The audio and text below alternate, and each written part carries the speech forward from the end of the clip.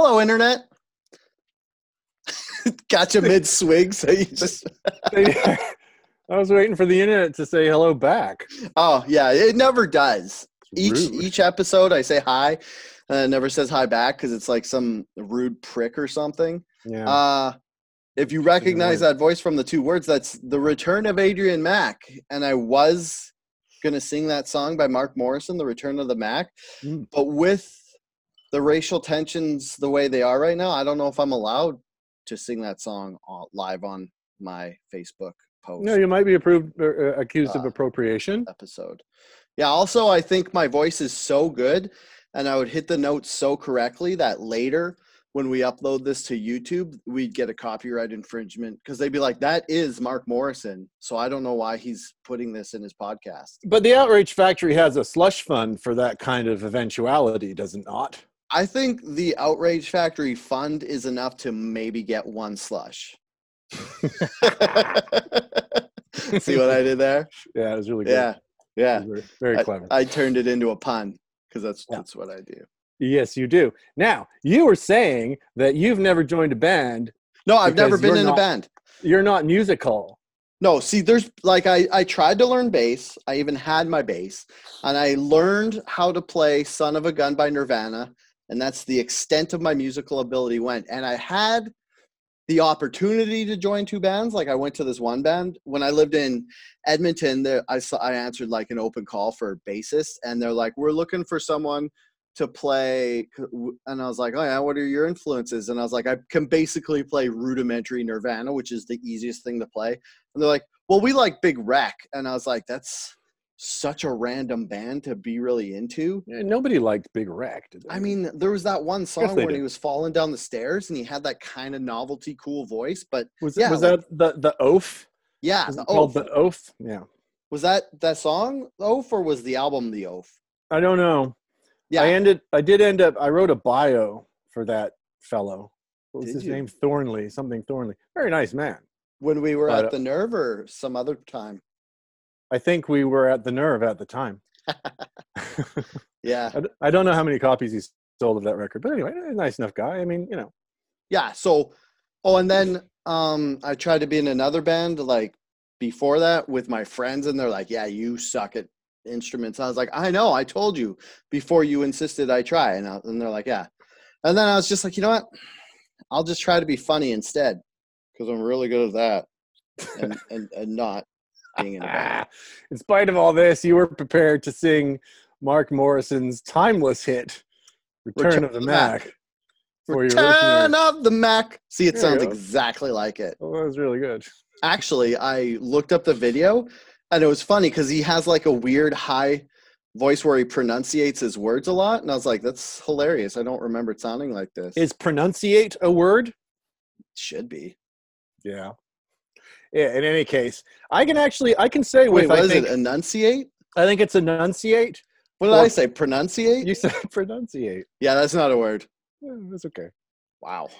As nothing matters anymore. We're all going to die. We can make up language. No, yeah. Language evolves. Hey, all I got to say is vomit didn't exist before Shakespeare invented it, the word.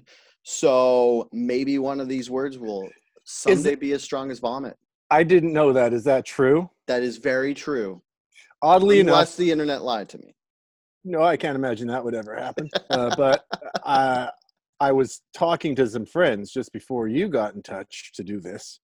And we were discussing that fellow down in somewhere in the southern states who rewrote the lyrics to The Night They Drove Old Dixie Down because he was asked to perform that song, and I think it was a tribute concert to The Last Waltz, the band thing. Do you know what I'm talking about, or are you just none of this is landing with me. I'm sorry. I don't know who this fellow is. I don't even know what song that is. I don't know what The Last Waltz is. I think you're lying. It sounds vaguely familiar. I think you're lying.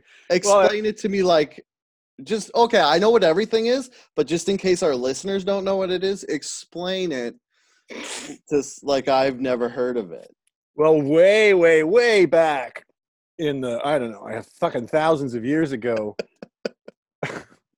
when a bunch of young Canadians went down to the United States, Hmm. drunk on the music of the people down there, Oh, and more or less invented a genre of music that is now called Americana.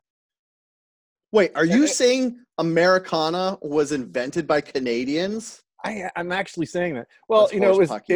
it was appropriated by Canadians.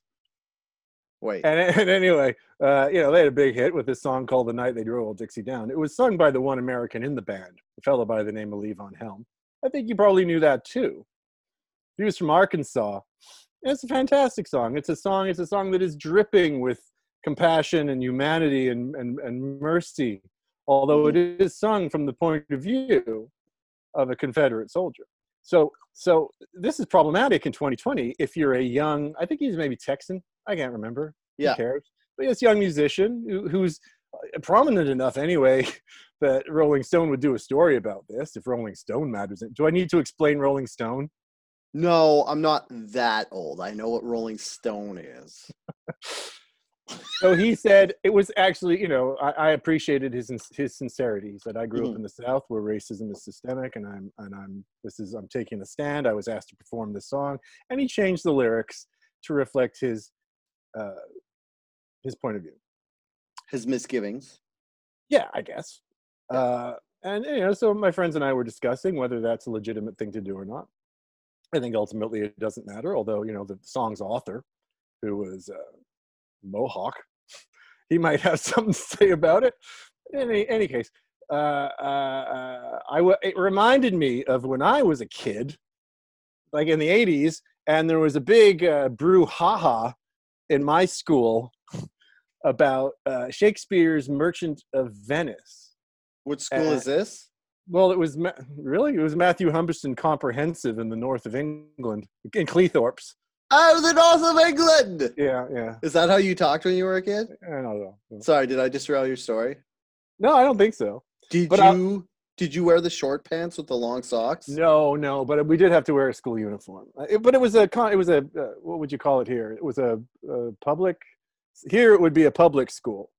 It was a Okay. shit school. It was a shit school for working class folk. But we, you know, it wasn't so shit that we didn't learn Shakespeare. Yeah. But you know, there was this terrible flap at the time because the Merchant of Venice was seen to be perhaps anti-Semitic. Oh. And I think it's a worthwhile discussion, except there wasn't some fucking jackass trying to rewrite it back then. Yeah. Anyway, I would argue that The Night They Drove Old Dixie Down is not really problematic and that it is okay to write from the context of, you know. Yeah, that's where you get into this whole thing where it's like you can't some history is problematic and you don't want to glorify like say a Confederate soldier, but you should those were still people, they were still fighting and they still had opinions and emotions. Like so you can say kind of what they went through even though they were the bad guys and they ultimately lost. You have to have compassion, empathy, and mercy for everybody. Otherwise, we're lost as a culture. I think. Yeah, exactly. And you know, as much as I understand the impulse to pull down a statue, I mean, I think it's probably would be wiser to instead, perhaps, I'm quoting a friend now. He said this just before we got on this thing, this interphone, and he's like, "How about you erect a plaque saying, hey, this guy was a piece of shit, and here's why." Yeah. You know, erasing history. I'm repeating what others have said, but I don't disagree with it. Erasing history is what theocracies do. It's what totalitarian cultures do. It's what the Khmer Rouge did. It's what the Taliban did. Do we want to do that? I don't think so. But but equally, I understand the impulse, and let's just say these are very complex times. Yeah. So with the statues, what I think they should do is maybe not tear down all of them, but all the ones that were hastily put up in the 60s to kind of just as a poke in the eye of the civil rights music or movement, just get rid of all those because they're like shitty and made fast and put up around the southern U.S. Which ones are you talking about? I don't know about these ones. I don't know exactly which ones, but there are some of these Confederate statues in the States that were put up in the 60s. Like it's not all, like all these statues weren't put up like right after the Civil War to commemorate it. Like some of them were put up basically by white dickheads so that they could somehow hold on to their culture that they felt they were going to lose with the civil rights movement. Mm-hmm.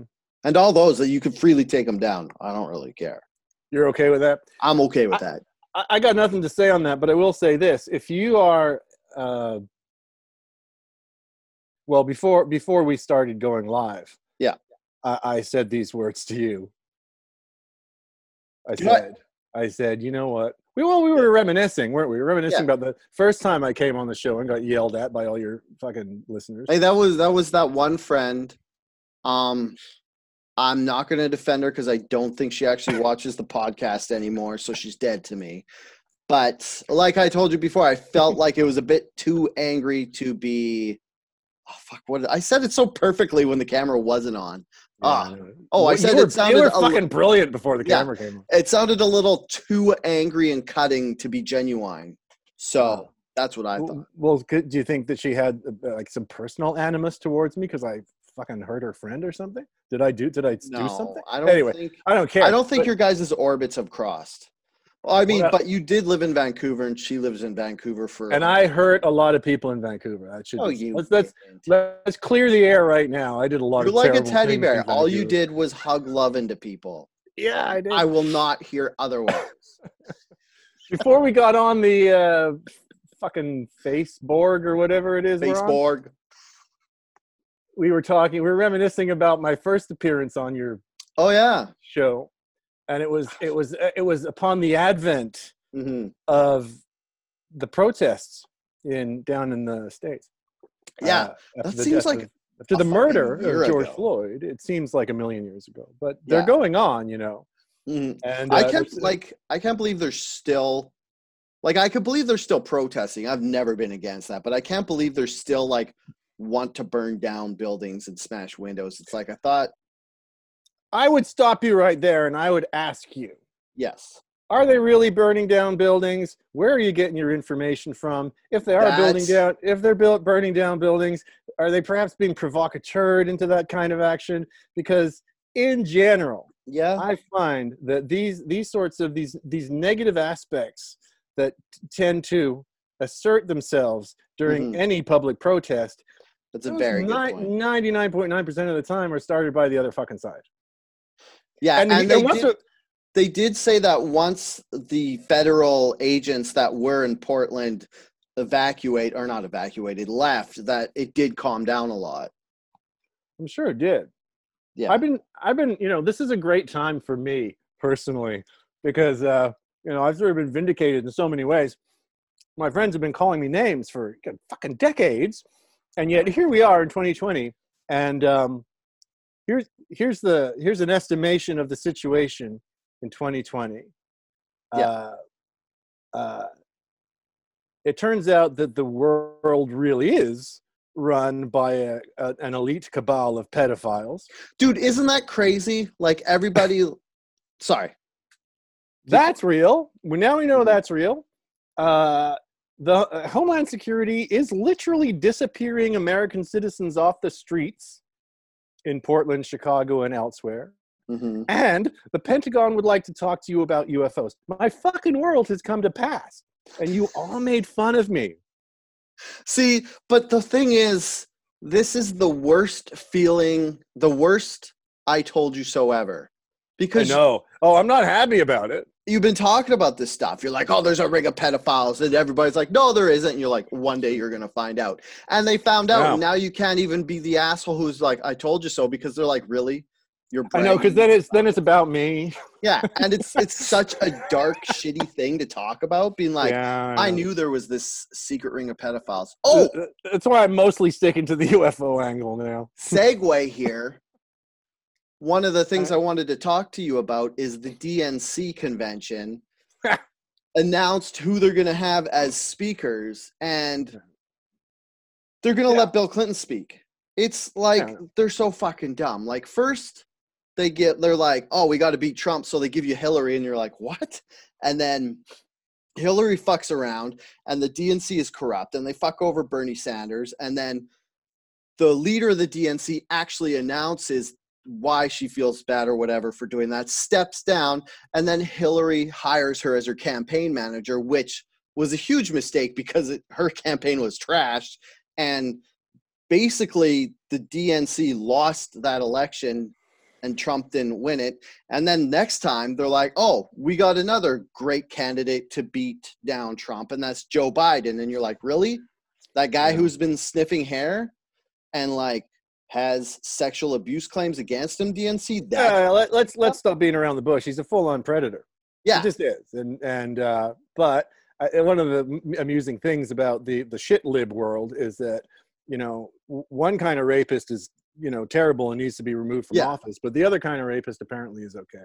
Oh, so my contempt for the DNC is endless. Yeah, like, and they should publicly apologize. Horror at, sorry? I was just going to say they should publicly apologize for giving Trump 2 presidencies. I think you're right. I mean, I think he's we're looking at a second term, and it's going to be way worse. Mm-hmm. It's going to be way worse. But let's not forget that, you know, Trump's, I call it, I refer to it here as Trump's legislative agenda. It's not his. There's no president really makes these decisions. But the Trump administration's entire legislative agenda, especially in areas where it's particularly egregious and harmful to the working class, the entire thing has been fucking rubber stamped by the Democrats. Everything, every fucking tax break for the rich, every huge gift to the military, everything. And whenever that administration does step out of line, for instance, when it wants to remove troops from Afghanistan, suddenly you're going to get all these bullshit stories about how, you know, the Russians are putting bounties on the heads of American soldiers and Donald Trump doesn't care. Yeah. You know, it's a fucking hopeless situation. And so, you know, as I think I said to you last time, I'm eager for the entire collapse of everything, because I don't think there are actual political solutions for the crises that we're facing. Obviously, that's, you know, in America, that's abundantly clear. And then I think in Canada, it will become clear. I mean, all Western democracies are. Wait, what's wrong with Trudeau? Oh, no, he's great. I was just listening to a great podcast the other day. I listened, you know, it's Chapo Trap House. Whoa. You don't listen to other podcasts besides this one? Sometimes I listen to my own. Not often. Okay, that's the only one you're allowed to listen to besides my podcast, our podcast. All right. I listen to movie podcasts because here's the truth, Dale. I don't actually want to be part of the dialogue anymore. I find it far too stressful.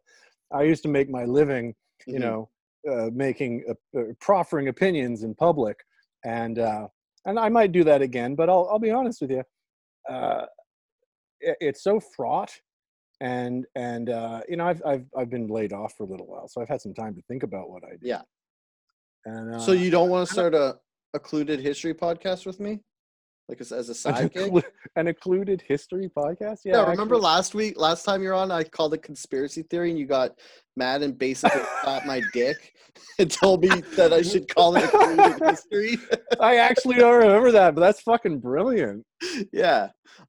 Sorry, I totally just shut. Oh, what I was gonna say is go ahead. One good way to get out of having to do commentary on politics and stuff is be like me and somehow never be able to grasp what's going on or learn it. And even if I do learn it, I always just forget it. I think it's like some subconscious self-defense mechanism where politics are either so evil and gross or exceptionally boring that my brain's like, we're not remembering this. We got like video games and, like you said, movies and stuff to think about. Right. So politics, just leave that for like the greedy, smart people.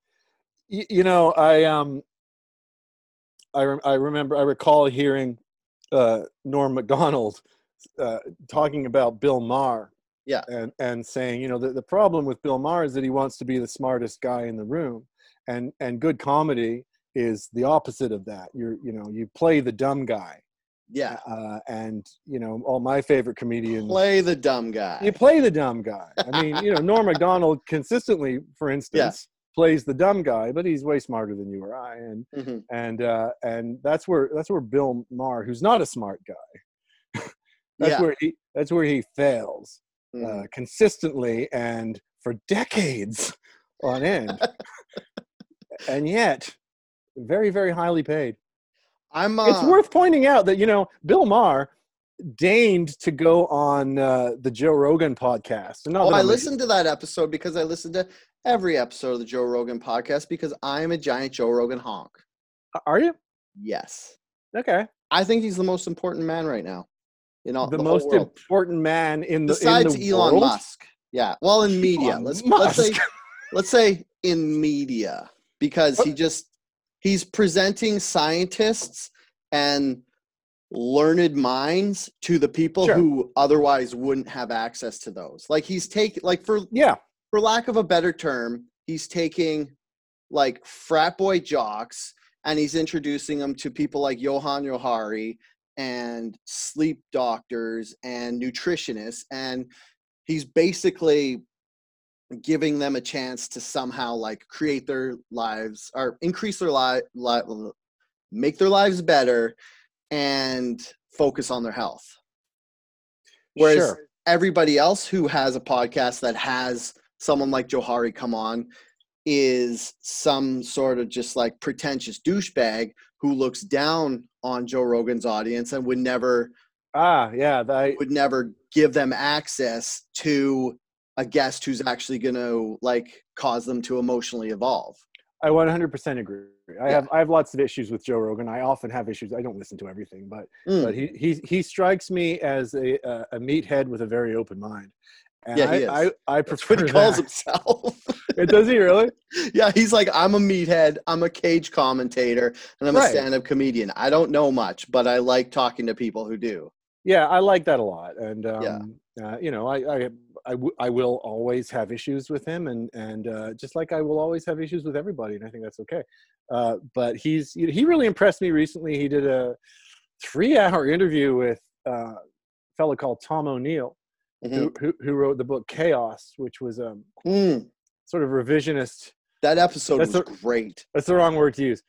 A more enlightened take on the Manson Manson murders, and he really proved his mettle with that episode. He knew what he was talking about, and he was curious. And I mean, that's something that I just happen to take personally because I've had a personal interest for a long time, and to see that kind of occluded history make its way into what's considered the mainstream now is really heartening to me. Yeah. See, the thing about Joe Rogan is he's always been into occluded history, and he's always presented subjects like that. Like. He never had someone as robust as Tom O'Neill on, but he's had like that fighter pilot who saw the Tic Tac UFO, and then he even had Bob Lazar on, which was a great podcast too. Yeah, that was really interesting. Bob Lazar is an interesting character. I appreciate what he does. But let's wind way back here. Okay, let's stop me gushing about Joe Rogan because Derek's gonna have a fucking aneurysm once. I got one more thing to say about Joe Rogan. I got to get it off my chest because it's been fucking haunting me for I don't know months, if not years now. But whenever I try in my head to remember to imagine Joe Rogan in news radio, I see Tony Danza. I'm not kidding. I'm not trying to make you laugh. That's actually what happens. And it's a struggle. I have to go back. I went back and looked at old episodes. So I was like, no, he looks like that. Yeah. Not like that. Well, the thing is, his character in news radio was very Tony Danza-esque. He was always like, hey, yo. Yeah, he was the Italian American with the broken nose, and he was a boxer. I remember there's an episode where I think he boxed Andy Dick, and Andy Dick won. And that was like the big fucking twist in the episode. It was the prize for winning the fight was Andy Dick got to make out with him. I don't think it was, but because if Andy Dick made the rules, that would have been one of them. Well, yes, in real life, had that fight taken place, that would have been the prize. Yes. But however, we were talking just before the internet came on. Yeah. about our first podcast together when that lady yelled at me, and the Black Lives Matter movement Yes. was like fucking starting to gear up, Yeah. and well, we were reminiscing about that, weren't we? Mm-hmm. Yeah, we were talking because you said, what's your take, Adrian? And I said, my take is this, yeah. Dale. I said, fucking bees. That's a weird take, but go ahead.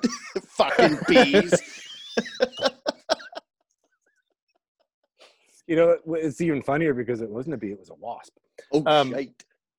I said, I think I'm really excited still about what's happening down there. I think it's necessary. I think it's great. I think it's going to go horribly wrong probably in the long run, but that's all part. That's all part of the great unraveling. Yeah. But however, Black Lives Matter. I believe Black Lives Matter. But orgies of white guilt on Twitter don't. I love that. They don't fucking matter at all. Orgies of white guilt.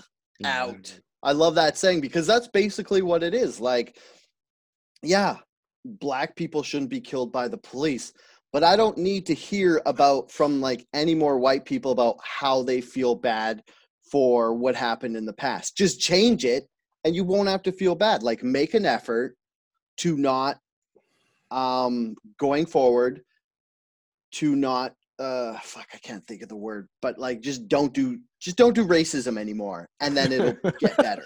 Basically, think of some smart way to say don't do racism anymore. No, I wish that was actually the slogan. Just don't do racism anymore. Yeah. Black Lives Matter. Don't do racism anymore. Yeah. I know. Again, I understand and appreciate the impulse. Mm-hmm. However, when people's Twitter avatars started changing so that it was a picture of them with their black friend, then I think we're in some, pretty fucking not healthy territory. Yeah, no, exactly. Like when it became like a fetishism of their approval of black culture, then it was just like, all right, guys. Fetishism is a fantastic word for, I think, what we're seeing. Yeah. That is not to diminish the importance of the whole thing or the necessity. Yeah. I mean, I'm pronunciate. Yeah. Hey, that's my job, is to not be able to do words on this podcast, buddy. I'm the guy who's pretending to be the dumb guy for comedic effect. Right. And I'm pretending to be the smart one. Yeah, to be the unfunny smart guy. We talked about this at length. What I was gonna say. What our listeners don't know is that we are actually working off a script. Yeah. What I was gonna say was, like, I'm all for like police in this, like police in the. I say police in the States specifically because the police up here are different, and they've really the RCMP is any different. I think the RCMP is essentially a militia that beats on indigenous people. Yes. But they've had more programs enacted where they have to go through like cultural sensitivity training and such, whereas in the States they don't necessarily. But for me, I'm against police defunding. I want them to put like way more money in so that you can afford to hire people who are better cops, like better people, because people who are smart and good and talented go where the money is. And being a police officer doesn't pay that much. Plus you're in harm's way, so you're not going to take that job. But if it paid more people would be willing to do it. And then if you also paid more into the police system, they could get more training and more mental health support. And like, basically you have all these people who are traumatized with guns on their hip. When you say more mental health support, who are the mental health supporters that are doing that work? Well, like more are they cops and stuff, or the police officers? Right.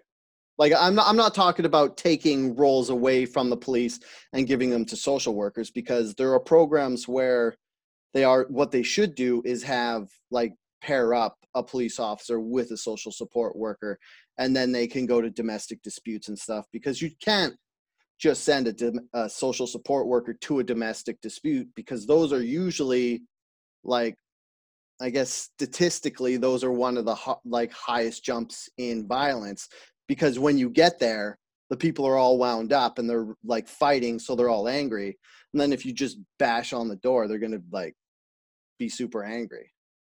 Well, certainly in my personal experience, that's true. However, it was a really, really off-color joke. Um, I'm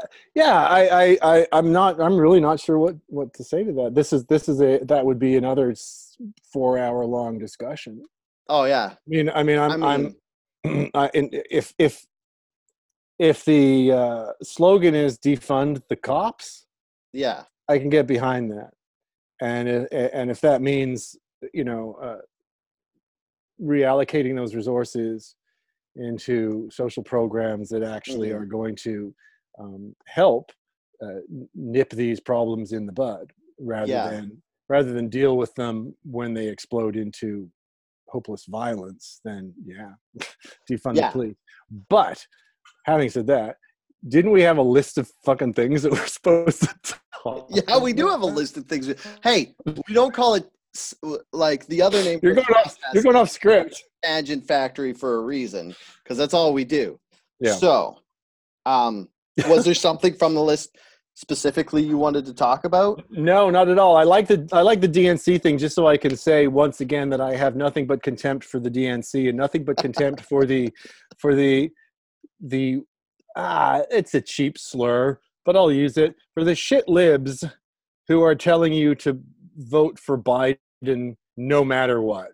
Hey, because the only thing that matters is removing Trump. I 100% disagree with that. I think a vote for Biden is a way of surrendering the tiny little power that you have these days. The DNC will never improve if you keep doing that, and in any case, it's not going to work. There's going to be a second fucking term of Trump. If they had run Sanders instead of cheating him out of the nomination, then I think they would have had a chance. Speaking of, I notice again on the Twitter that, well, just in the media in general, everybody's very, very upset about Trump and voter fraud, and yet nobody said a fucking thing about Pete Buttigieg and Iowa. Yeah, and the clear election fraud that was, I think, the first real salvo in the DNC's attempt to destroy Sanders again. Yeah, no one's talking about that. You know, one thing I think DNC has, it's almost like they're like, look, Biden was a predator, pedophile, but now he's so full of dementia that he probably won't do anything bad. No, but you'll end up with you'll end up with California's top cop. You'll end up with Kamala. Yeah. And basically you're voting for Kamala fucking Harris. Defund Kamala Harris, man. Like, it's almost ironic because they're like, all these like far left, they're like doing all this like defund the police, we got to do this, and then the DNC, being tone deaf yet again, is like, oh hey, how about this ex-cop to vote for? Because Biden probably can't even tie his shoes anymore. Like, has anybody seen his shoes? Are they Velcro? Because that guy's like losing it. They're actually Kleenex boxes, and so it's like it would just be like, what, 1 or 2 months before Kamala took over? Yeah, like it would be worse than Bush and Cheney, because back then at least they pretended like Bush was doing stuff, and it wasn't just like the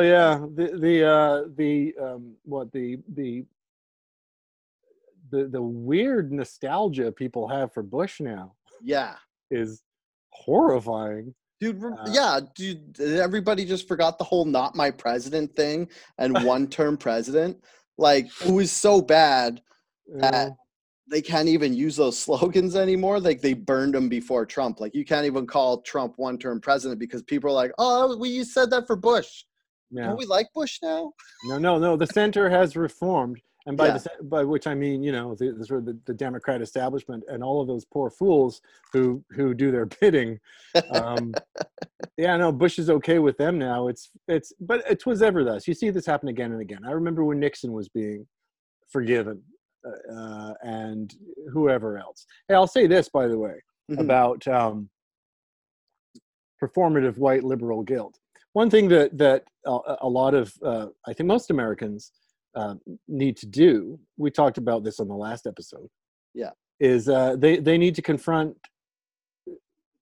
what happened in the 60s, with the assassinations of all the progressive leaders that actually had a purchase on the electoral mind back then, and by that I mean Kennedy, who was who was determined to leave Vietnam, and Malcolm X and Martin Luther King. Martin Luther King in particular, who was talking about redistribution of wealth. He'd moved on from civil rights to human rights. He was calling America the greatest exporter of terrorism on the planet. And then finally, Robert Kennedy, who had an enormous change of heart when he was campaigning for president, and was determined to reveal that his brother had been killed by the national security state. Who were the murderers of all those other people? Because they cut the progressive movement off at its knees. They destroyed the peace movement with those assassinations. And what have you got now? Well, you've got a holiday called Martin Luther King Day, and you've got a lot of people talking about racism down in the States. None of them are confronting the fact that Martin Luther King was killed by his own government. You know, when is that discussion going to be had? And that really speaks to, I think, the surface level, unsophisticated nature of political dialogue right now, and not just in America, but everywhere. Yeah. So you ask what's wrong with Trudeau? Well, let's lots. And there's lots wrong with his cabinet. But if you're satisfied with platitudes, then he's okay. You know? Yeah. And I think that's what we're trafficking in with Biden and Kamala Harris, is platitudes, usually wrapped around identity politics. And in the meantime, class war is being waged on a fucking nuclear scale, and especially during COVID, which has seen a consolidation of corporate wealth and power unlike anything in history. And we're arguing about fucking pronouns. Are we still arguing about that? I was reaching for something, but I was reaching for a really killer last line there, and that's sorry, I stepped on it. You're no, it was a bad one, but we're arguing about, I don't know, like who very good point. Who fucking said a bad word 20 years ago. I don't know, whatever it is, it's all meaningless. It's all fucking meaningless. Like, we're milkshake ducking everybody when yes, there you go. We should just be like paying attention to politics and what the government's doing that isn't to do with UFOs. I like how it's like, what, they said that we have UFOs? It's like, yeah, they have material from a craft that wasn't born on Earth, and you're like, cool, can you do anything with it yet? And they're like, no. Like, yeah, I don't know, like I could go on about that, but let's go back to your list of idiot things in the last week that we're supposed to complain about. Do you want to shift gears completely and not talk about politics anymore? Since I don't mind what we talk about. Okay. In the distance, my wife, by the way, is laying paving stones. Oh, there's a lot of construction. Yeah, I should be, but I'm not. You're like, no, I can't lay paving stones. Dale has a podcast that people have to watch. I got to yell at the internet. Yeah, there's people who are wrong on the internet. I am busy. Do you want? Okay, so you live on. I always blank on the name. I always want to say Quadra, but it's not. You live on. It's not hard. It's Salt Spring. Yeah, Salt Spring. It's only the suburb of the Gulf Islands. It's like living in East Van these days. Yeah, and it's full of people from East Van at this point. It's fucking totally full of people. Yeah, and believe me, the Islanders don't care for it. Yeah. So, are you guys super like into the COVID whole thing there right now, or? No, there's. I think there's a lot of. I don't know what you would call them, sort of quasi-libertarian folks here. Maybe a lot of old anti-government hippies. A lot of people who are questioning, the consensus narrative in their own ways. Which I got no problem with that, but But I think you would find we've had quite a few guests recently because it's the summer season and people want to get the fuck out of Vancouver. So they come and hang out at my bar. Yeah, I'm sitting in my personal bar. What's your bar called? If any of us want to go piss off the Islanders. First of all, you can only get here with an invite. But for the record, it's called the Whale Inn. Because it's named after, I can't show it to you, I can't move my computer here, but it's named after a giant, enormous portrait of Waylon Jennings that I have hanging on the far wall. Oh, nice. Yeah. And so you come here, you drink local beer, and you listen to country music, and me. You listen to me. Like, talk shit. Okay, this is a very specific question that will affect if I ever come to the Whale Inn or not. Is it? Would love to have you.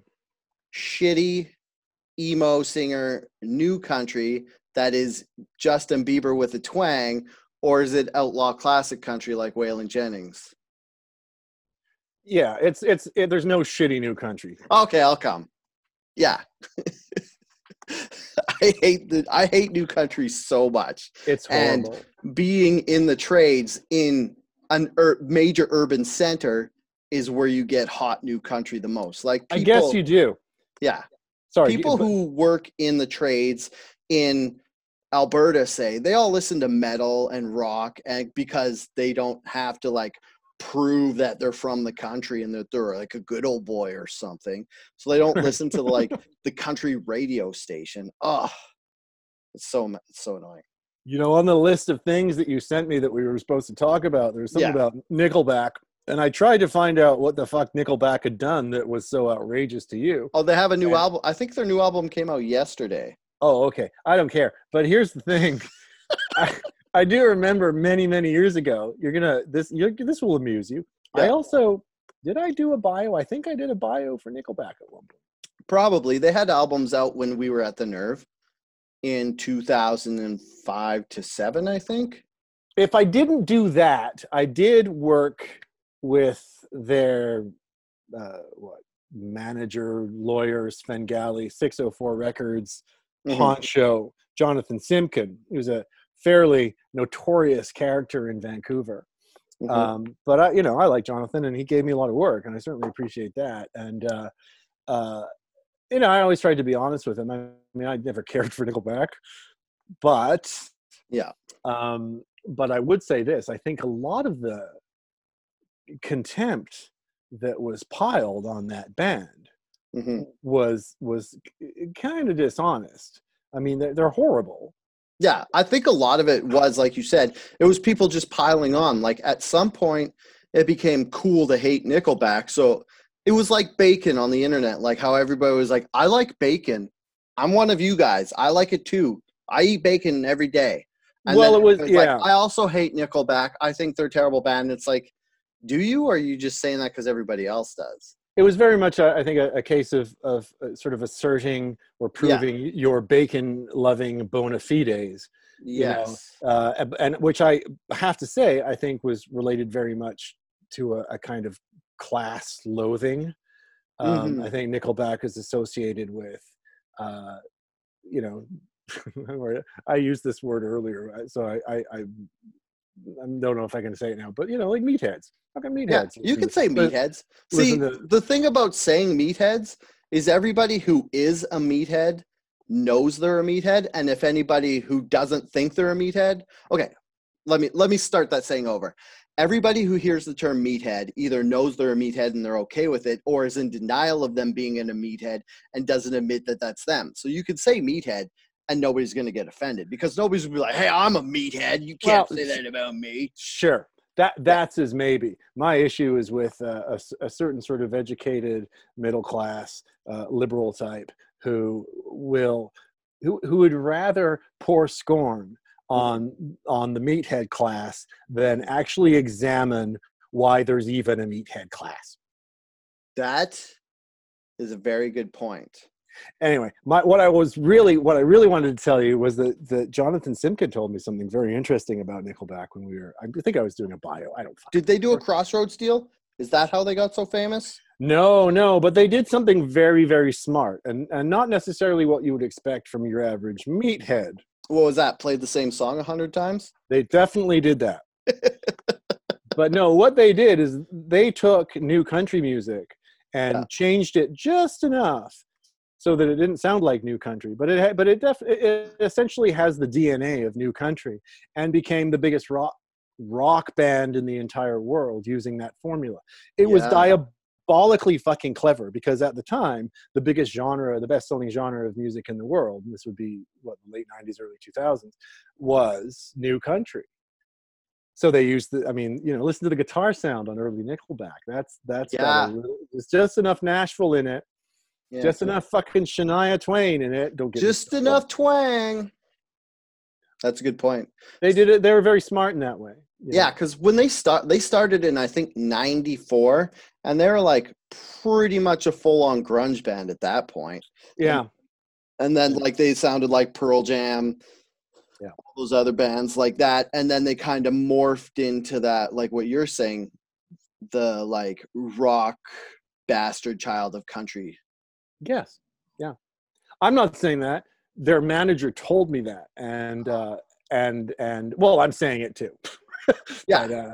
But, anyway, like one of my contentions with the band was each of their songs did sound like a mathematic equation instead of rock music. Oh yeah. It was deeply calculated. Yeah, like there was no, this is my emotions coming through in a song. It was like, okay, we hit the computer, we did some calculations, we think this will be popular, and then we'll sell it. It was like that one time at the Nerve, remember, after Our Lady Peace had kind of gone away, and then you were talking about how Rain Maida was making the drummer do like a double.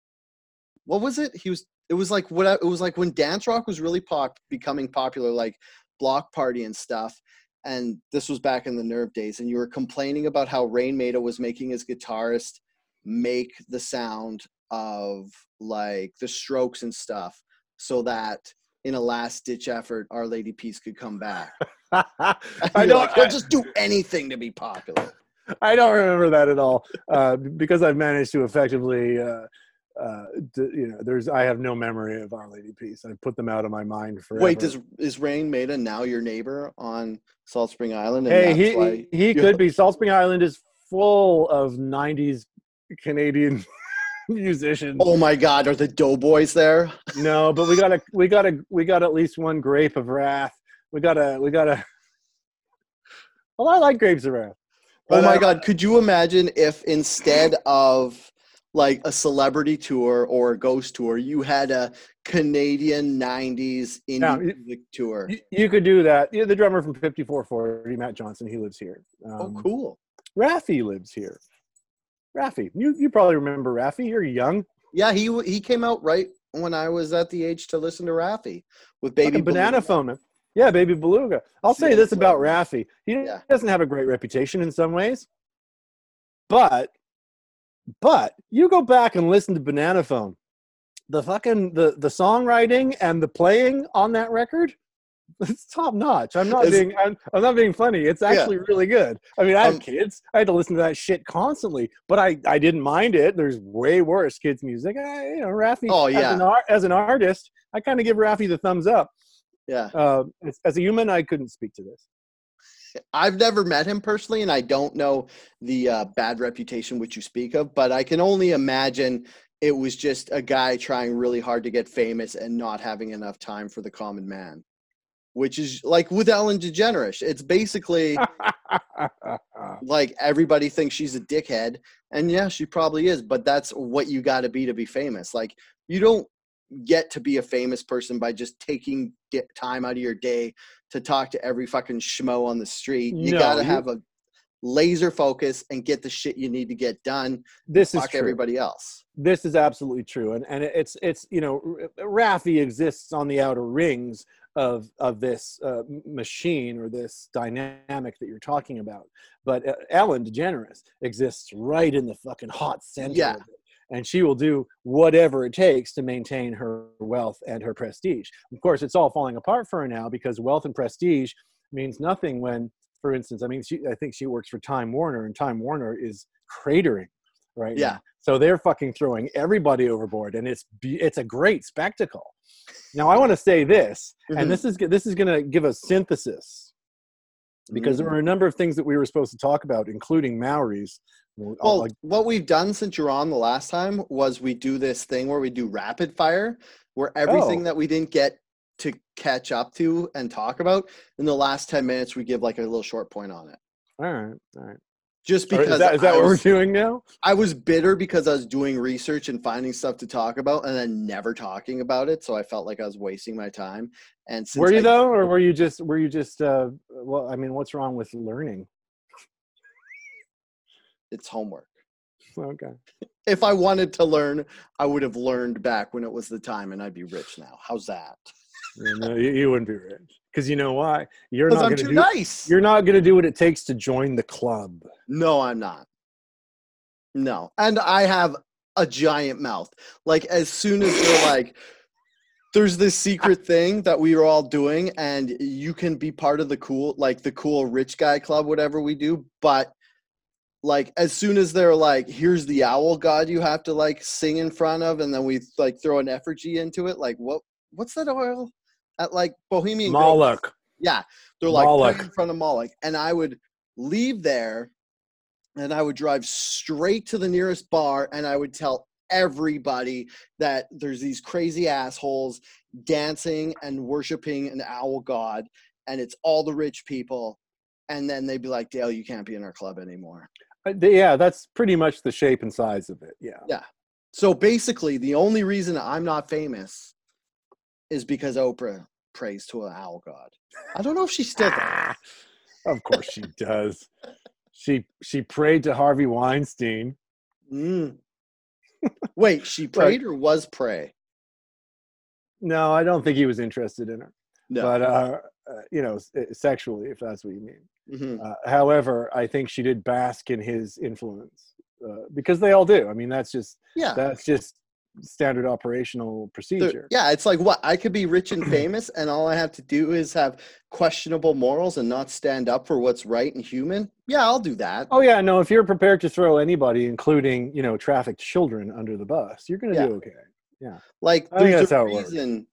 Like, there's not enough pie to make everybody rich and famous, so they have to like weed out all the normal people and only have evil people in there, I guess. I think, yeah. I in a nutshell.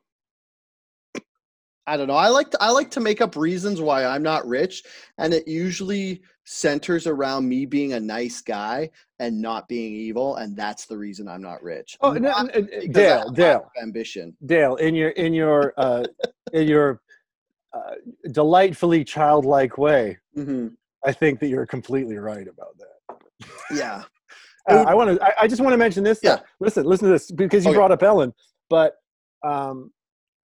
in June, in the midst of my COVID no job depression, I spent some time putting together a little music video for the band I play with. What band do you play with? I'm embarrassed to say the name. Because it's goofy, but it's all one word. Is it like the Penis Touchers or something? Why are you embarrassed? No, who the fuck would call their band the Penis Why would you Touchers? Tell me you got to tell us the band name now. Of course I'm going to tell you. If you shut up for a minute. No, it's going to. We're called Salt Spring Underground, but it's all one word. And it's kind of a joke to us, because what's embarrassing about that? Well, it's not embarrassing. Who said it was embarrassing? It's just, you said I don't want to tell you it's embarrassing. It's like it's like a joke that's funny to four of us. Hey, those are the best jokes. Maybe, yeah. We finished a record just before COVID happened. Yeah. And we're all excited about putting it out and going to Vancouver and playing it and stuff. Well, we couldn't do it because COVID happened. So instead, we're just sort of sitting on it. And in the meantime, I put together a video for one of the songs on that record, which is called Bring Me One of Everything. And I'm sure that, as indicated by the title, it's about decadence and profligacy and the kind I like decadence. No, well, I'm talking about decadence on the scale that you're not permitted to enjoy because you're a good person. Oh. It's about the worst element in society. Mm. And I was asked. I did it without even telling the band. I put together this little video, and Hmm. it was just me grabbing clips of all of the things that just kind of were pissing me off in the moment and putting them all together. And if you go and look at it now, and you can look it up, it's called "Bring Me One of Everything" by Salt Spring Underground. It's on the YouTube. It's all On the Salt Spring YouTube. Underground. Yeah, all one word. Salt Spring Dude, you're Underground. gonna get like 3 hits from this. I hope so. Uh, and anyway, there's a lot of Ellen in there, and That's funny.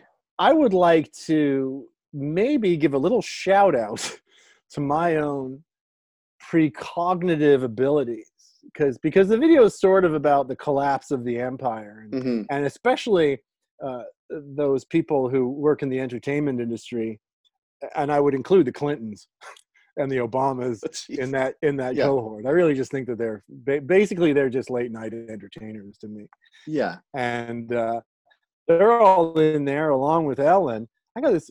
Are you still there? All right. Yeah, I'm I here. got this. I got this real boner for Ellen while I was making it, and then what? Fucking 6 weeks later, boom, she's finished, man. Yeah. That like came out of nowhere. So you know who else is in there that I hope will be finished? You Yeah. got your Tom Hanks, you got Hmm. your Steven Spielberg, you got your Bill Gates, you got your Grimes, you got your fucking that guy you like, Elon Musk. Yeah, I think Elon Musk is gonna drag Grimes with her because Yes. he keeps saying like weird, like hateful shit on like the Twitter, and then like there's one time when Grimes was like, "Yo, we got to take your phone away. You can't just say stuff like this." He's clinically insane, Yeah, and she is clinically attracted to power. that And makes sense. they're both gonna go to hell. You know what I'm just gonna say? I haven't really liked Grimes since her first album, and I only think 2 of those songs were slappers anyway. So, Right. like, if you're judging a musician's self worth by their music, I'd say she's like a 2. But those Whereas 2 songs, they're pretty good. like that's fair enough. You know, like the whole thing, you know, a broken clock, you know, is right twice a day. Hmm. There's that. Yeah, that's true. You know who was consistently right for many years on end was Waylon Jennings. Yes, he was, especially his last album, which was experimental. That song, "This Outlaw Shit Is Out of Hand." Is that what it was called? Yeah, this outlaw shit has done got out of hand, I think was actually the title. Yeah, that's a Yeah, good song. it is a really good And song. it's weird because it's like Sturgill Simpson is kind of the only person I could think of who plays like this weird like psychedelic old style country music, which Yeah, I didn't yeah. even know was a thing. No, and then he adds DMT into the mix, which is Yeah, pretty awesome. Yeah, I didn't like Waylon's Jungle record much. I haven't listened to that. I'll So go you look it up. so there's a guy in my band, Salt Spring Underground, Chris Arnett, Yeah. brilliant man. He formed well the I guess you could call it the very first punk band in Vancouver. A Wait, band called so Fury. when I make this tour of Salt Spring Island and I go to view all the 90s musicians, like Canadian indie musicians, am I just coming to your house? No, we 'Cause don't invite those what people band were around you here. at? You were a touring drummer for what I was band? in a band. I was in a band called John Ford, but much more recently, I've been Rich Hope's drummer for a very long Yeah, time. that's the one I was thinking. Yeah. And he's pretty well known. So, Yeah. Rich is phenomenally talented, very much beloved by the people who know about him. He's a critic's darling, but I think Rich has never really had the success he deserves in yeah. Vancouver or Hey, elsewhere. I feel that about myself too. Yeah, I feel that way about you. He's probably didn't get it either because he's also a nice guy. He's a really nice guy. Yeah. He's a really nice guy, and he doesn't play dirty. And I And feel like that's that will very much hurt you in the music industry. it. Really will. Maybe not now where it's almost like a organic, like with Spotify and everything, where there's no more gatekeepers like holding music back from the fans. I feel like now it's basically just like luck, like enough people stumble upon your music and then you get famous. It's not where like back in the day you used to have to be like nice to certain people, otherwise nobody would hear your music on the radio. Yes, nice to certain people. Hey, doing nice things to those certain people, I guess you could say. Yeah, I mean, so there's a part of me that really that agrees with you. The democratization of art, because we live in this digital realm Yeah. where corporations, certainly in entertainment corporations at least, appear to be losing their purchase on the public pocketbook.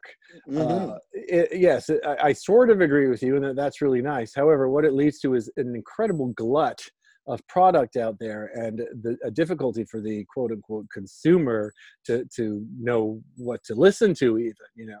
Yeah. And so that is of course made even worse by the fact that you can't fucking play anywhere because there's a virus. I think you're going to see, like, maybe pretty soon, I'd say you're going to see like the rise of the internet DJ, where it's basically someone who finds the music and goes through the glut and tells you what's worthwhile to listen to. Like, the way the DJs used to do. Yeah. That's odd you would say that. I was just listening. Who was I listening to? Somebody was talking about that very recently, about the influence of the DJ back in the 50s and 60s and the 70s. And the DJ was an arbiter of taste. And in a lot of cases was really good. And in other cases wasn't so much. But these days, every DJ, especially radio, every radio DJ is shit. They're shit. Oh yeah. They talk shit. They're the worst people. You would never invite them to your private bar, and they definitely have appalling taste in music. And even if but you don't even know that because they're all listening to playlists that are constructed for them by somebody else, right? Yeah, it's basically like they have national playlists and then they just talk in between the songs or whatever. Yeah, they talk shit between the songs. Like, what I'm talking about would, I guess, be like what Pitchfork was at the height of. Is Pitchfork even around anymore? I don't fucking know. Like, basically, you're like, I feel like you're going to see the rise of someone who is online and basically all they're going to do is be like, this is what you should listen to. Like, there was this thing in like 2000 and like, I think it was like from 2009 to 13, and it was called SAG's List. And it was basically like all the indie music from Europe. And I don't know who SAG was, but they would put together this list, and every month there would be like 30 songs on it from up and coming indie bands. And they were all good. And you'd listen to that instead of like going out and listening to like the demos and stuff. Yeah, I like the sound of that. I thought SAG was an actors union, but okay.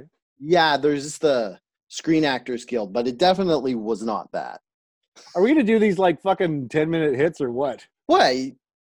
Dude, after you're done with me, you're going to have to go lay paving stone. So what's your hurry? No. No. I'm taking my son down to the beach. We're going for a swim. Oh, okay, that's better. That's actually worthwhile. We can hurry it up. We can start the rapid fire right now because I think once you start. What have we done? How long have we done this? How long is this show? Oh, really? Is that the show? Is how long I say it is, Adrian. Oh, okay. No, usually we try to do about an hour, but like we could, because it's just like, I don't know. I run out of stuff to talk about. Dude, on my podcast, I'm always like fighting to make it shorter. Yeah. We'll talk for an hour and a half, and I'm like, no, let's get it down to 35 minutes. People got shit to do, you know. No, not least of which being like all the other podcasts they have to listen to. Well, it's like I see it. Like, if people are going through the effort of listening to your podcast, they're going to listen to it. Like, for me, I find that I don't even want to turn on a podcast unless it's at least an hour, because I'll listen to it while I'm working. And I don't want to fucking reach into my pocket and fiddle around with all these like 30-minute podcasts and be like 20-minute quick hits where everything's compressed.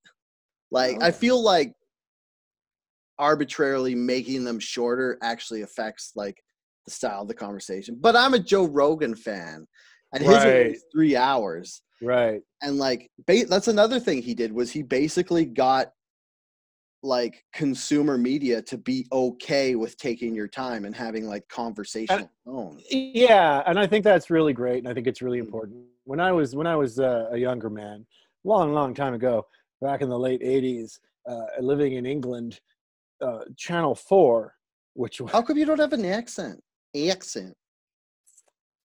well, it's a long story. No, we got time. Anyway, sorry. Just keep going with your Channel 4 story. Channel 4 was the fourth channel. Really? Yeah.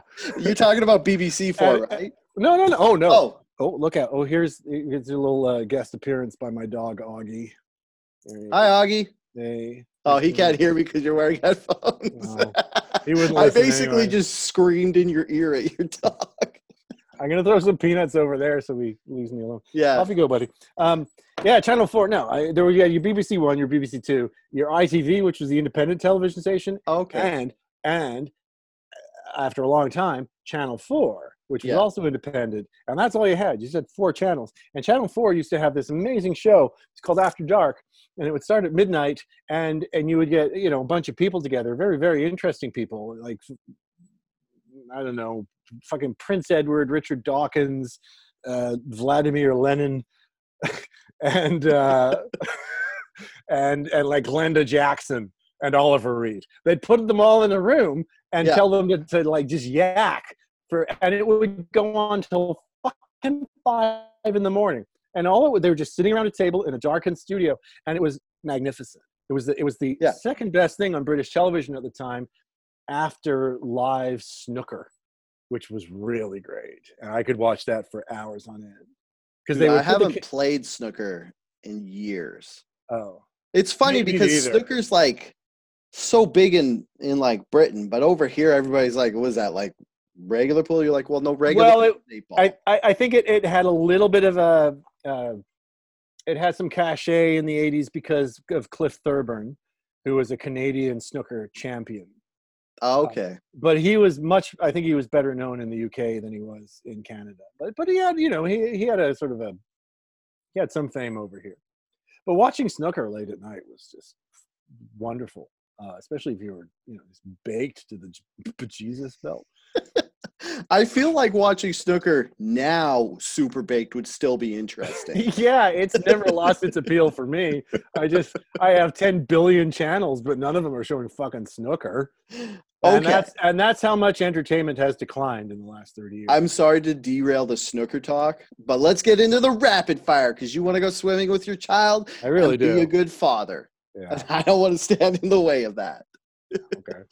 So first off, like you alluded to, the Maori thing was a Canadian beer named a Canadian brewing company had a beer named after the Maori word for feather, which they were then told by a Maori gentleman is actually slang term for pubic hair.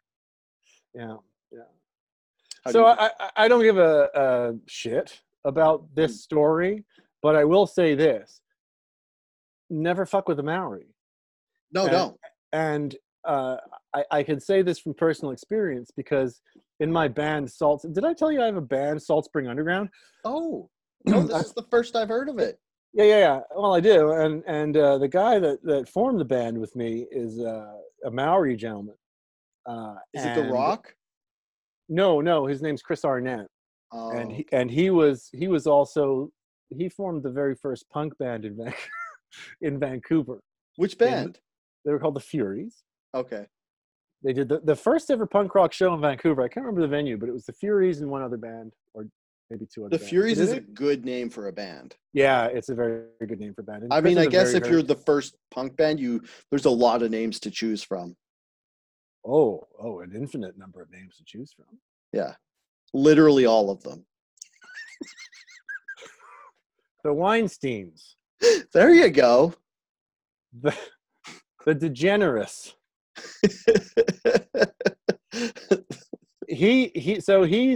I'll tell you very quickly. Yeah. Many years ago, because he's been living on Salt Spring since the 80s. He left Vancouver having formed punk. Mm-hmm.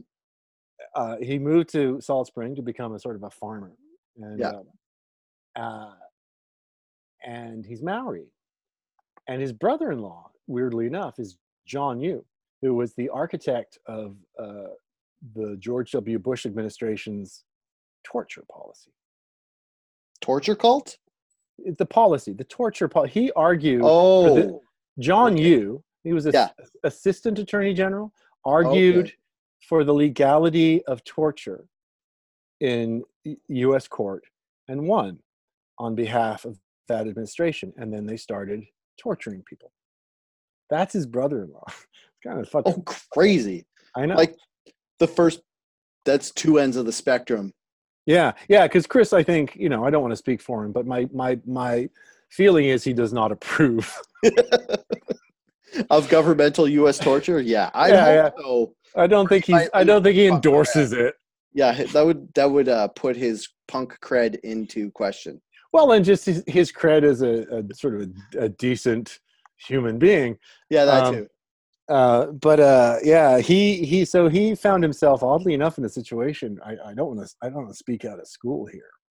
Mm-hmm. He found himself many years ago in a situation where a certain children's entertainer, who may or may not live on Salt Spring Island, had brought to the island a woman who was claiming to be the descendants of a people who preceded the Maori in New Zealand. Well, now she's white, I guess, and that's a pretty indefensible position to take. And he went to this thing where she sort of held the audience in a kind of a sort of a rapture of new age horse shit. Yeah. And he called her out on it. And there's the tapes exist of this thing. And I guess anyway, what he was telling me this just last night, and it made me think, fuck, one thing I will never do, having heard this, is go out on a global tour pretending to be like a fake Maori, because they don't like that. I suspect she came all the way from New Zealand to what would be like literally the furthest place away on Earth. Yeah, I bet she was not thinking she would run into a Maori gentleman on Salt Spring Island. No, bad call. Bad call. So that backfired. Never fuck with a Maori. Okay. So moving on, nobody really cares if they miss. Like I'd say keep the name of the beer, because if it says pubic hair, that's funny. And I think what's wrong with that? I think in a way, people who drink craft beer and make that part of their personality would find that endearing, and they would drink even more of the beer. Okay. Yeah. Yeah. Yeah. I'm not. Okay. I'm so disengaged from this thing. I'm just going to agree with you. Yeah. Before, when I mentioned I was talking to you about COVID on Salt Spring Island, I was actually trying to lead into the whole Sturgis stomp thing, but we got tangented and left it on the table and moved on. But what I wanted to say was, so Sturgis is it called Sturgis Stomp anymore? Is that a thing? I don't even know. You sending me the link is the first time I've ever heard of this event. Okay. Well, I've heard of it. So Sturgis is a town in South Dakota where it's basically like the North American biker meetup, where every summer up to 500,000 people who ride motorbikes of questionable legality background or not go there, and they hang out in this town, and the town hates it and loves it, because on one hand you have 500,000 fucking bikers, and you can only imagine the kind of trouble that comes with that. But on the other hand, the area makes like $85 million a year just because of it. Right. So they were supposed to cancel it with COVID, but then like a month ago, they're like, we're not fucking leaving money on the table. Mm-hmm. And we believe in, like, they pulled that whole we believe in freedom shit, where they're like, freedom and or death. Yeah, we believe in freedom. You could do what you want. We just want your money, because this town will go broke if you don't have it. So they basically, it's like hundreds of thousands of bikers in this town, and nobody's doing COVID because it's the type of people who think that COVID is a hoax, or they believe that their rights supersede the point of them wearing masks and stuff. So basically they just feel like their rights can be expressed by not following COVID protocols. And so this is happening, right? I think it's still happening currently. And the big, like, yeah, so whatever, like that's happening. Like, it's not really a social commentary thing. Like, it's stupid. Everybody can agree. They're going to like basically take COVID and I would say take it to the corners of the US that don't have it, but every corner of the US has COVID right now. And Yeah. but the thing where we're talking about the outrage is Budweiser and Coke are sponsoring this event, which, yeah, whatever, they're a giant corporation and they want money, and yeah, they have the right. Like, if you like Budweiser or Coke, you're going to drink it. But my problem is they're also doing this thing where, like, we believe in, like, when they're advertising to people on the opposite side, they're like, yeah, we believe in COVID restrictions and all this stuff, Right. like consume properly. And they're Right. basically just being hypocrites trying to make more money. Yeah. Are And we? So wait. Are we supposed to express surprise? I mean, they're. I don't know. I just wanted to point out that it's something that's happening, and that's Well, one of the really delightful things about COVID and just 2020 in general is that it's really, the mask has dropped off of so many things. I mean, Get it? Mask. I got it. I see what you did there. No, that wasn't deliberate, but yeah, unintentional dad pun. I'm so fucking brilliant. No, let me put it another way. No, I'm not gonna put it that way. But yeah, like the hypocrisy has been laid bare in so many different ways. So of course, was ever thus. Any corporation on the level of Budweiser or Coca-Cola is going to do do the PR efforts that are required in the moment. So they're always going to say the right thing. I mean, I remember Kylie Jenner handing a Pepsi to a riot cop or what the fucking ever.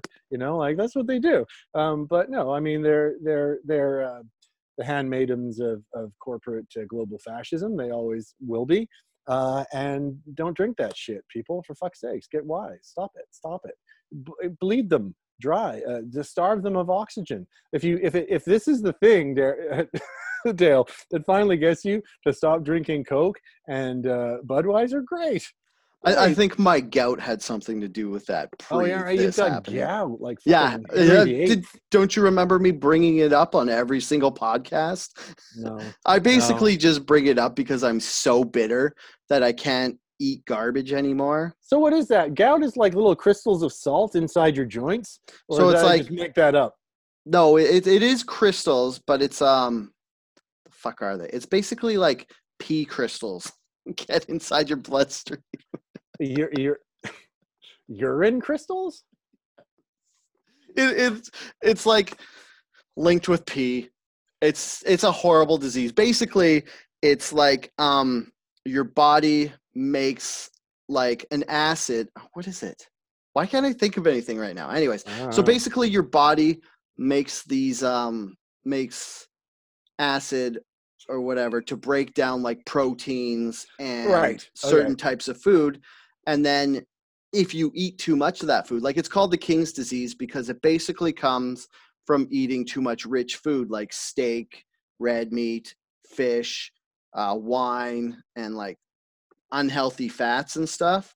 So your body makes too much of that chemical or whatever, that acid, and then it just pools in your body and turns into crystals.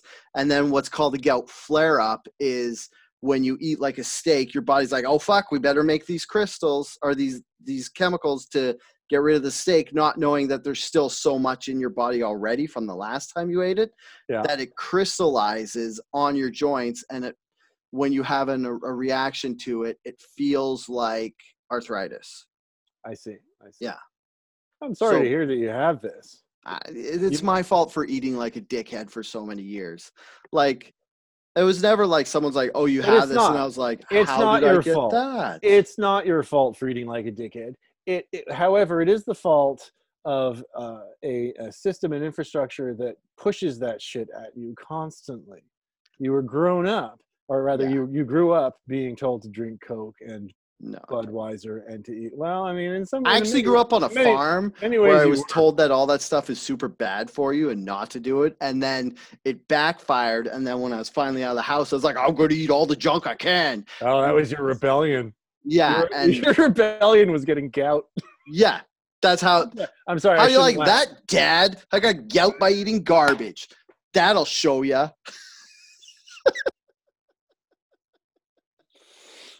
It's really harsh that like your entire podcast is just riven with ill health because poor old Derek can't get out of bed. Oh yeah.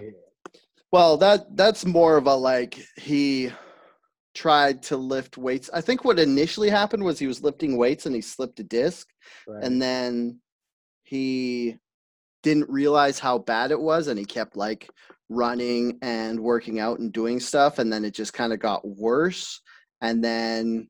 What happened was a protrusion left one of his slip discs and like pushed against his sciatic nerve, and that's what sciatica is.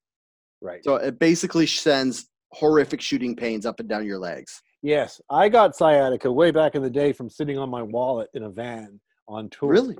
Yeah, and it's awful. So I have a lot of sympathy for Derek. I have very little sympathy for you, but I have a lot of sympathy for Derek. Basically, my health impediment is like, yo, fucko, the party's over. Eat like a human, and I'm like, all right. So, are you eating like a human? Yes, I am. Good for you. It's basically, is it if I don't eat properly, it feels like I sprained my ankle. Yeah. Henry VIII, right? Henry VIII. In my life, gout was always associated with Henry VIII. Yeah, because he was a king. Yeah, I didn't behead anybody though. I did not kill my wives for not giving me a son. Yeah, well, there's still time. Yeah, I haven't had any wives either. So think of that what you will. Next on the rapid fire is Party Bus. They're not very fucking rapid, these rapid fires. No, they're not.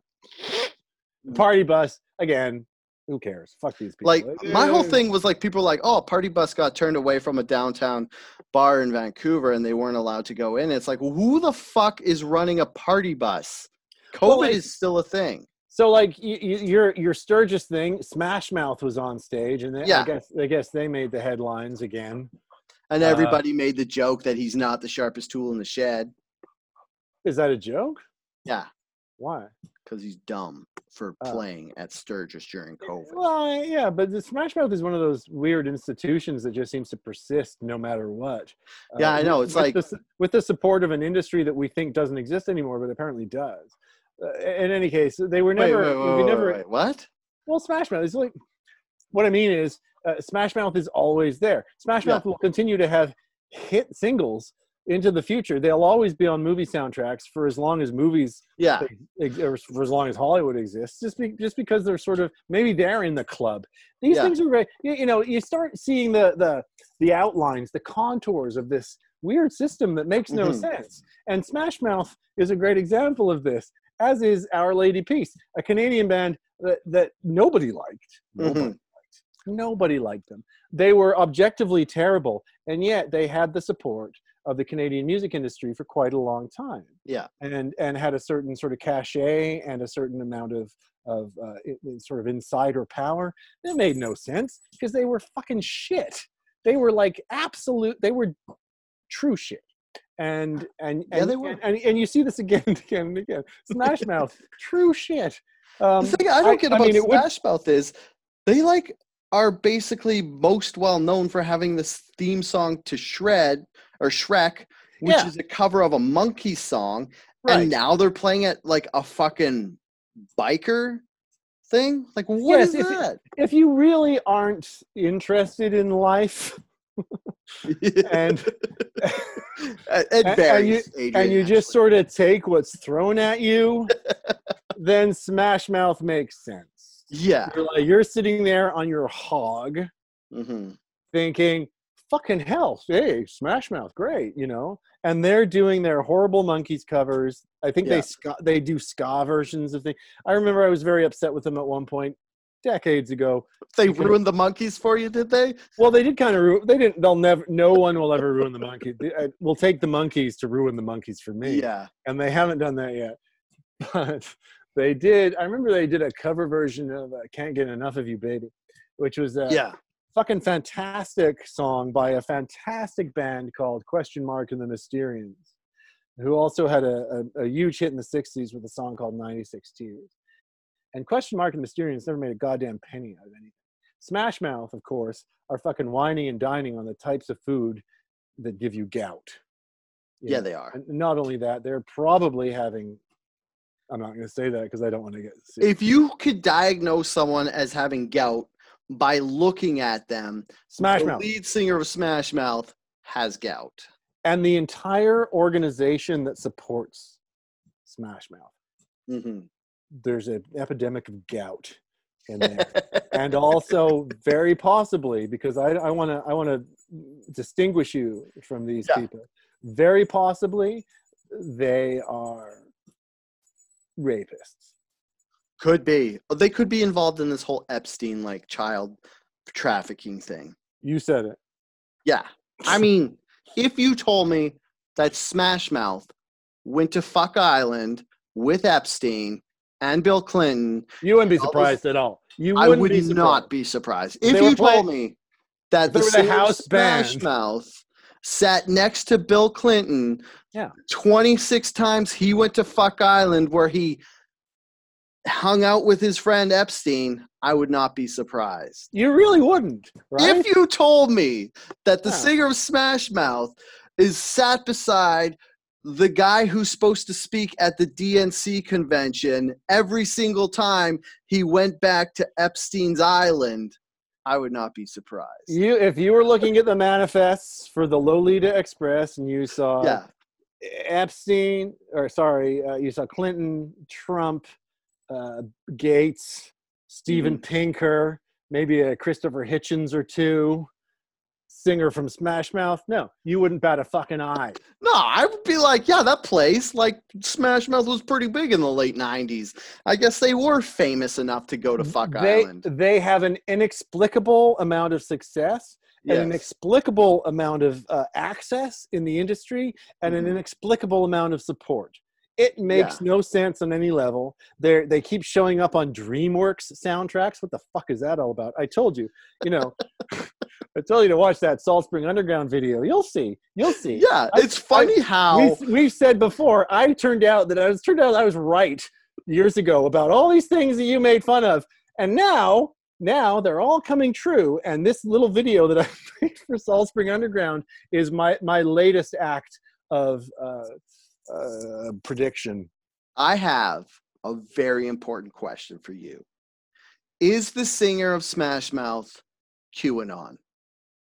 Is that why he knows all this stuff? Because he has access to all these underground pedophile rings and cults. No, but he's probably donated money to keep QAnon running because QAnon is a fantastic disinformation program, and it's making a lot of people real stupid. Yeah, I think it's... I mean, I don't think we're going to cover... Like, I think Smash Mouth is the key to everything. I wouldn't fucking argue. Because if you say, how does Smash Mouth... How are they still around? Who's supporting them? Why do they show up in, like, DreamWorks pictures at, like, fucking biker things? If we figure that out, it'll probably be the key to everything. They're in the club, my friend. They're in the club just like... How do you say it? Beyonce? Whatever. All of those people are, Elon Musk, they're all in the club. But you can't say it because you bring up QAnon because then you look like a fucking crazy right-wing conspiracy theorist, which I'm not. What I am though is a man with his eyes open somewhat. And and I'm willing to go out on a limb and say that classically, conventionally, historically, although we have some fun at its expense, conspiracy theory often contains a grain of truth.